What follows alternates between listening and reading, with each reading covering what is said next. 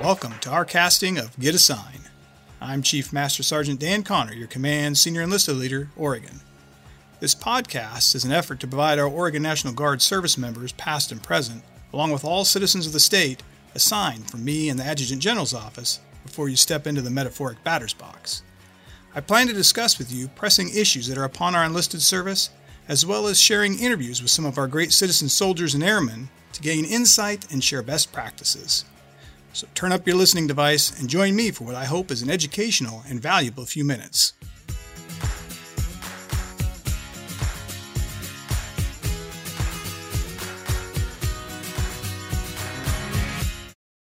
You serve in the profession of arms, a member of a special team of volunteers that have sworn to defend and protect.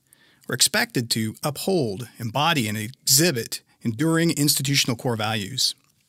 See, because our respective service core values are such a big part of who we are as service members, we owe it to ourselves and to those we serve to bring an understanding of these core values further, much more and beyond an amateur's perspective to a professional's perspective.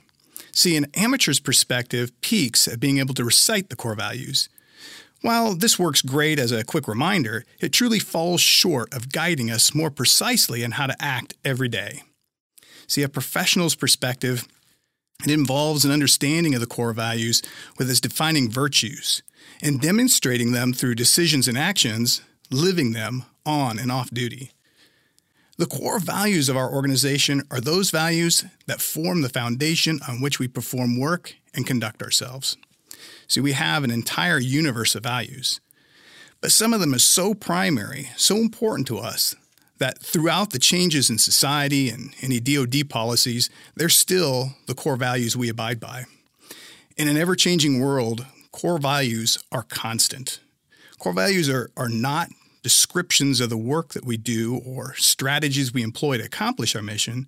Instead, they are values that underline our work, how we interact with each other, and how we guide the strategies we employ. They're truly practices we use every day in everything we do.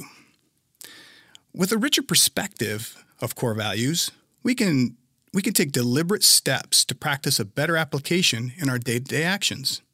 By accepting the challenge of living the core values on and off duty, we develop professionally and we contribute to a culture of trust. So with that, I'm going to begin discussion of just one of the core values in an effort to encourage all of you to dive deeper into our institutional core values to gain that professional's perspective. Today I'm going to review respect as our core value. As one of the Army's core values, it's expected that we treat people as they should be treated. See, in the Soldier's Code, we pledge to, quote, treat others with dignity and respect while expecting others to do the same, end quote.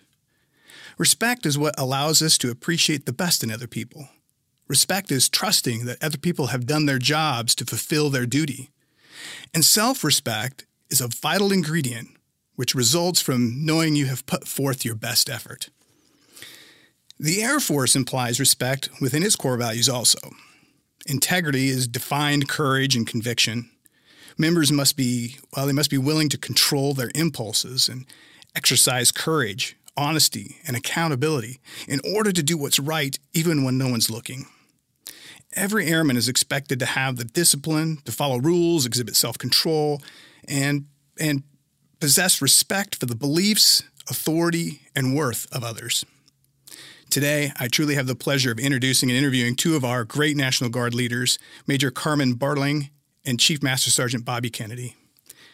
Major Bartling is a logistician who works for the Directorate of Logistics and is the Human Resources Equal Opportunity Officer for the Land Component Command in Salem. Chief Kennedy is a well-respected leader within the Oregon Air National Guard. She's stationed at Portland's Air National Guard Base and is serving as the Mission Support Group Superintendent. Welcome, Major. Welcome, Chief, and thank you for spending some time with me today. Thank you for having me today. Thank you. First, I'll start with Chief Kennedy. Chief, I know you have a story that highlights your experience with an important ingredient of respect, which is self-respect. Can you share that story with us, please? Yes. This is a pretty challenging story for me as It caused me to reflect a lot on my career as I've moved through the Air Force. Just for everybody's kind of little background knowledge, I've been in the Air Force for 27 years. And when I joined the military, I chose to be a jet engine mechanic. And I'm proud to say that I worked on the F-110 motor for the F-16 and the TF-34 motor for the A-10 Warthog. So my first duty station was Eielson Air Force Base, Alaska. Not exactly where I wanted to be stationed. And so it was a little bit nerve-wracking to end up in a nice cold place. And as I was flying over Alaska, I realized that it looked like I was landing on the moon because it was so snowy. And so it made me a little bit nervous about starting my life in the military, but I'm pretty determined. So yeah. So I was nervous walking into the shop for the first time, but I was really excited. And my first day in the engine shop went like this.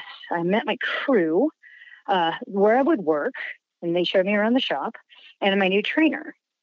And when my new trainer and I had a moment alone, he proceeded to tell me that he didn't think that women should be jet engine mechanics. Now, that was quite the introduction for me and to where I'd be working for the next 3 years. And as an 18-year-old, I think I was pretty just floored at that response, and it took me a little bit back. But what it did was I wanted to prove them wrong, right? I wanted to be the best mechanic, and I was a great mechanic. I really was. But also, I was going to assimilate at any cost. And what I didn't understand is what that cost would truly be. So the 90s were a great time when the military was trying to change its policy and behaviors regarding how women were treated and sexual harassment. For many, this was a little bit of a hard pill to swallow because this type of behavior is ingrained in culture, right? And it was definitely ingrained in our culture. Comments were made to me asking if I was going to be one of those girls, somebody who was going to hold them accountable, right, for the words that they were speaking. And I was adamant that I wasn't going to be that girl. I was going to work hard and join in the inappropriate innuendos and flaunt my sexuality as a young female in the military. I was going to be one of the boys, and I was going to earn respect by working hard, but also by joining in verbal play. There were only 2 other women in my shop at the time, and both were trying to survive in this community that didn't want us there. They, however, were a problem for me because they didn't take my path of trying to fit in. I was extremely threatened by them and by this. So when the boys made comments about those women, I egged on the process. I egged them on. Right? I was like, absolutely, they should not want you to change. Because I was going to be the one who made it, right? I would not let their not willingness to fit in ruin my place. So one day I was in my work space and I was kneeling on the ground, and I had my boss, who was a staff sergeant, and mind you, I was a E3 at the time. He come up to me and he pulled my head into his lap, into his groin. And my entire team thought it was hilarious. And I was absolutely humiliated. It was a very shameful experience for me. But what it did for me was it gave me a huge wake-up call. And what I realized is that respect would not be earned by me talking dirty and flaunting my sexuality. It won't be earned, by me trying to fit in all the wrong ways. Hard work would have been the way to do that, right? And it's not that I didn't work hard, but that would have happened naturally. Having boundaries would probably have helped as well, but I didn't know any other way at the time. And I think what was the hardest realization for me was that I had been harmful to other women on my team and outside my shop, actually. And I ran them out instead of supporting them. I mean, I was the problem. And in that, I feel like I sold a bit of my soul to fit in, right? I harmed others' careers to save mine. And what it boiled down to was I didn't respect myself. And looking back, I'm not even mad at the 18-year-old me, because I was just trying to survive in a maintainer world that didn't want me there. And truthfully, I'm really sad to say that I didn't feel like there was another way. And so I've made it a long way in my career, right? So I'm now a Chief Master Sergeant in the Air Force, and I've worked really hard to get here. And as I grew and as I moved up in rank, I knew that I had to make a difference differently, right? So what I try to do now is mentor young airmen, young women, on how to be good at their job, right? So that's important, and that you will get the respect when you respect yourself, and you'll be respected by your peers and your leaders when you do that. I try to give them the tools in order to have those challenging conversations that were never easy for me, because I really want them to know that they are enough, that their service and their hard work is enough, and you don't have to sell your soul like I did. So that's kind of my story. Yeah. Hey, Chief, thanks so much. It actually takes a ton of bravery to share stories like that. I do have a feeling that that's not a terribly uncommon story with maybe females in our service. But I think it's important that they hear the story come from someone like yourself, who is very successful and a very well-respected senior enlisted leader. And I truly appreciate you sharing that story with us. Thank you. Thank you for allowing me to. Yeah, absolutely. Major Barling, I understand that you can help tie in the value of respect to the basic principles of the Equal Opportunity Program, as well as sharing some strategy to integrate respect in our day-to-day activity. Can you share, please? Yes, and good morning. And I want to thank you for inviting me to the conversation. And I want to thank Chief Kennedy for her personal story of rising above and demanding respect. She is truly now at a point where she can mentor those young women in our ranks and make a difference. And so just as you mentioned, I administer the Equal Opportunity Program for the Land Component Command.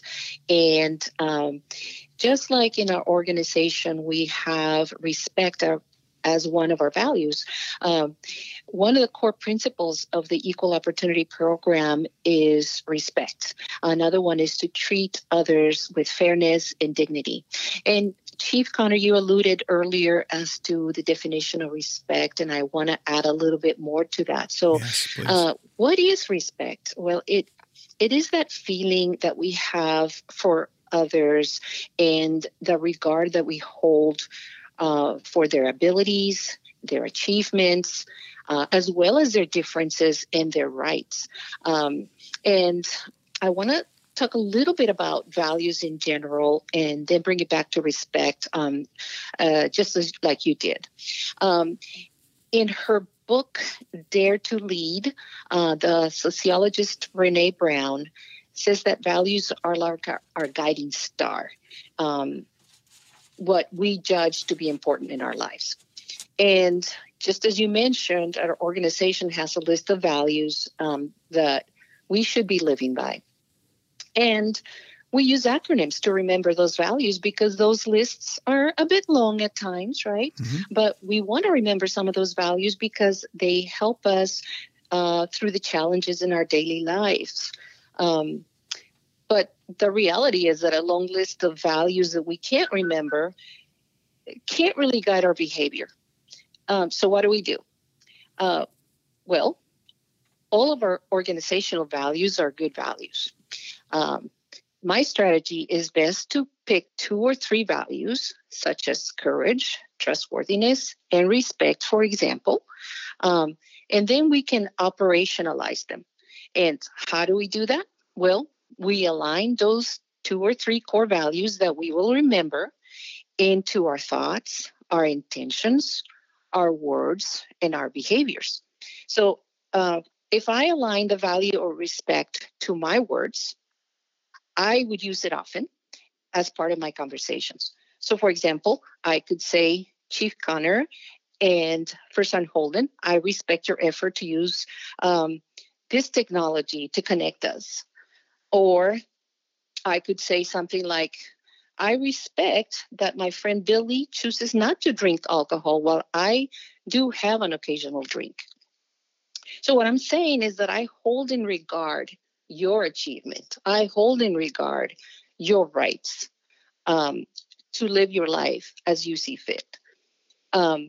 So using the word, that value in your conversations helps to cement it and to operationalize it. And as we know, respect is one of our foundational values, is what holds teams together.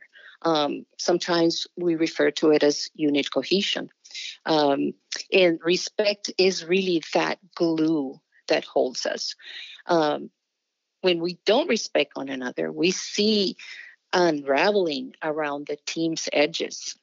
A few years back, I served with a person who lacked respect for everyone. And because of that, it masked itself as treating everybody equal. But it created a really toxic environment. And once that was exposed and that person was removed, the unit started to thrive again. Of course, it doesn't have to be that drastic. We can all choose to change, and we all can and have to earn the respect of others. And then once we earned it, we need to guard against losing that respect. But the best way to earn respect is to give respect.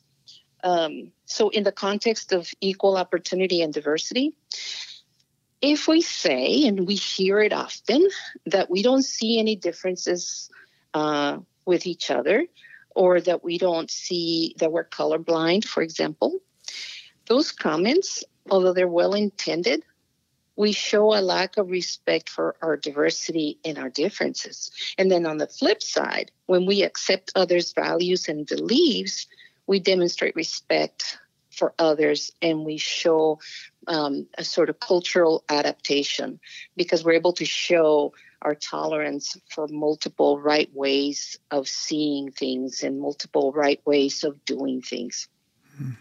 And when I say cultural adaptation, I'm not talking about just race or ethnic culture. It's also the organizational culture, like Chief Kennedy alluded to. But when we practice respect, we're displaying those values within the organization. And we don't need to think of respect as being an aspirational thing that we can achieve someday. We can show respect in the way we interact with one another every day. Something as simple as not interrupting one another when we speak. It shows respect. Right. So I think when people in an organization are respectful towards one another, there will be less instances of unfavorable treatment, of discrimination, and of harassment. And there will be more of the high productivity that we're looking for, the job satisfaction, and the unit cohesion that we're looking for. So I do challenge everyone to practice respect towards one another. Yeah, thank you. And with some great advice, too. I'd like to ask a question of Chief Kennedy real quick, and then I'm going to come back to you, Major. Chief Kennedy, as I was absorbing your story a little bit, can you tell me, now that you know what you know and you are who you are, what would you tell your 18-year-old self? What advice would you give your 18-year-old self? Yeah, that's a really great question, and one that I've thought about often. And it's the same thing that I would tell almost anybody that I'm talking to, that I'm trying to mentor, or I'm trying to give advice to them. And that would be that be good at what you do. Your actions have consequences, but your actions also speak for themselves.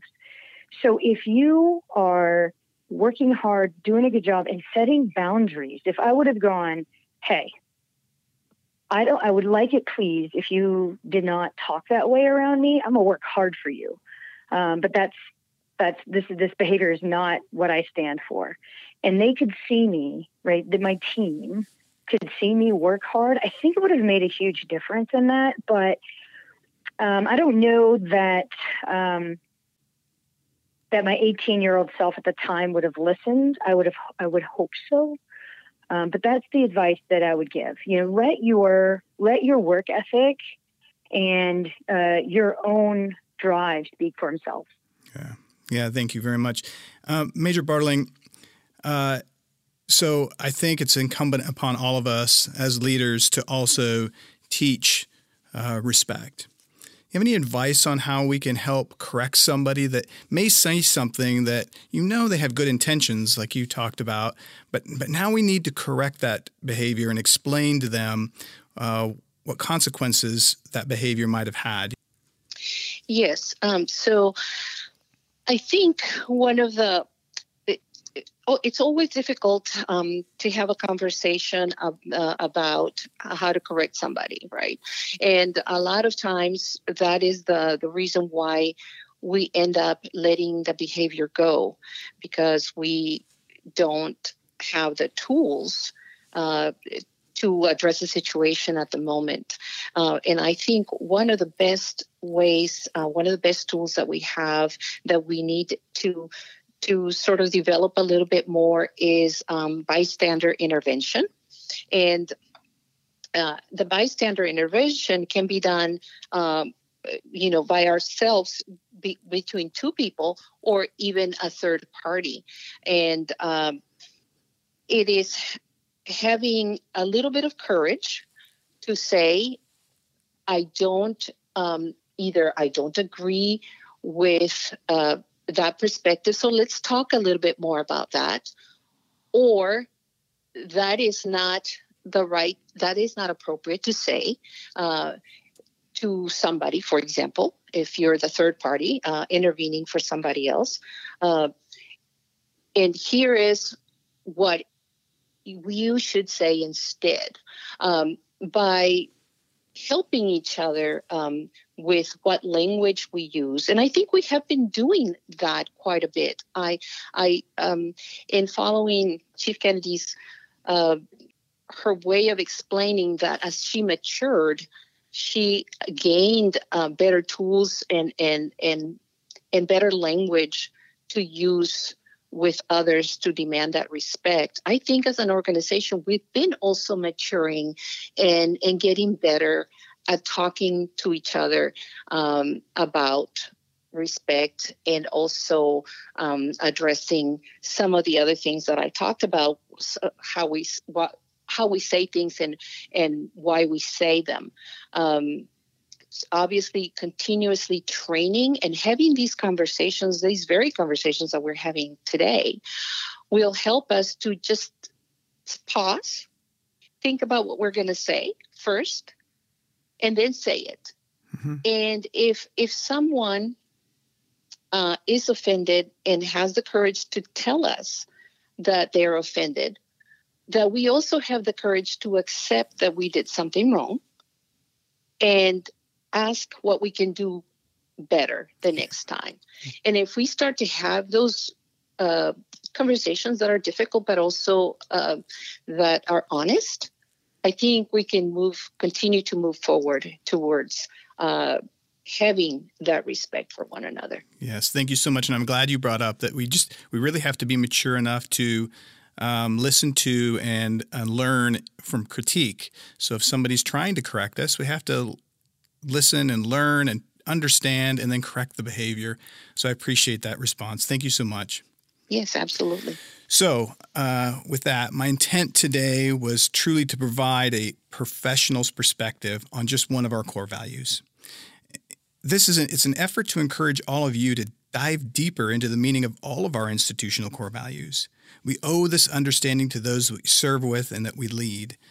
I feel that we are very privileged to have both of you as senior leaders in our ranks, and I appreciate you spending some time with us today. I think that what you shared with us is incredibly valuable, and I look forward to meeting you guys again here soon when COVID is hopefully a thing of the past and we can all get together. Thank you again. Appreciate it. Thank you. Thank you. And with that, I'll close the book on this episode.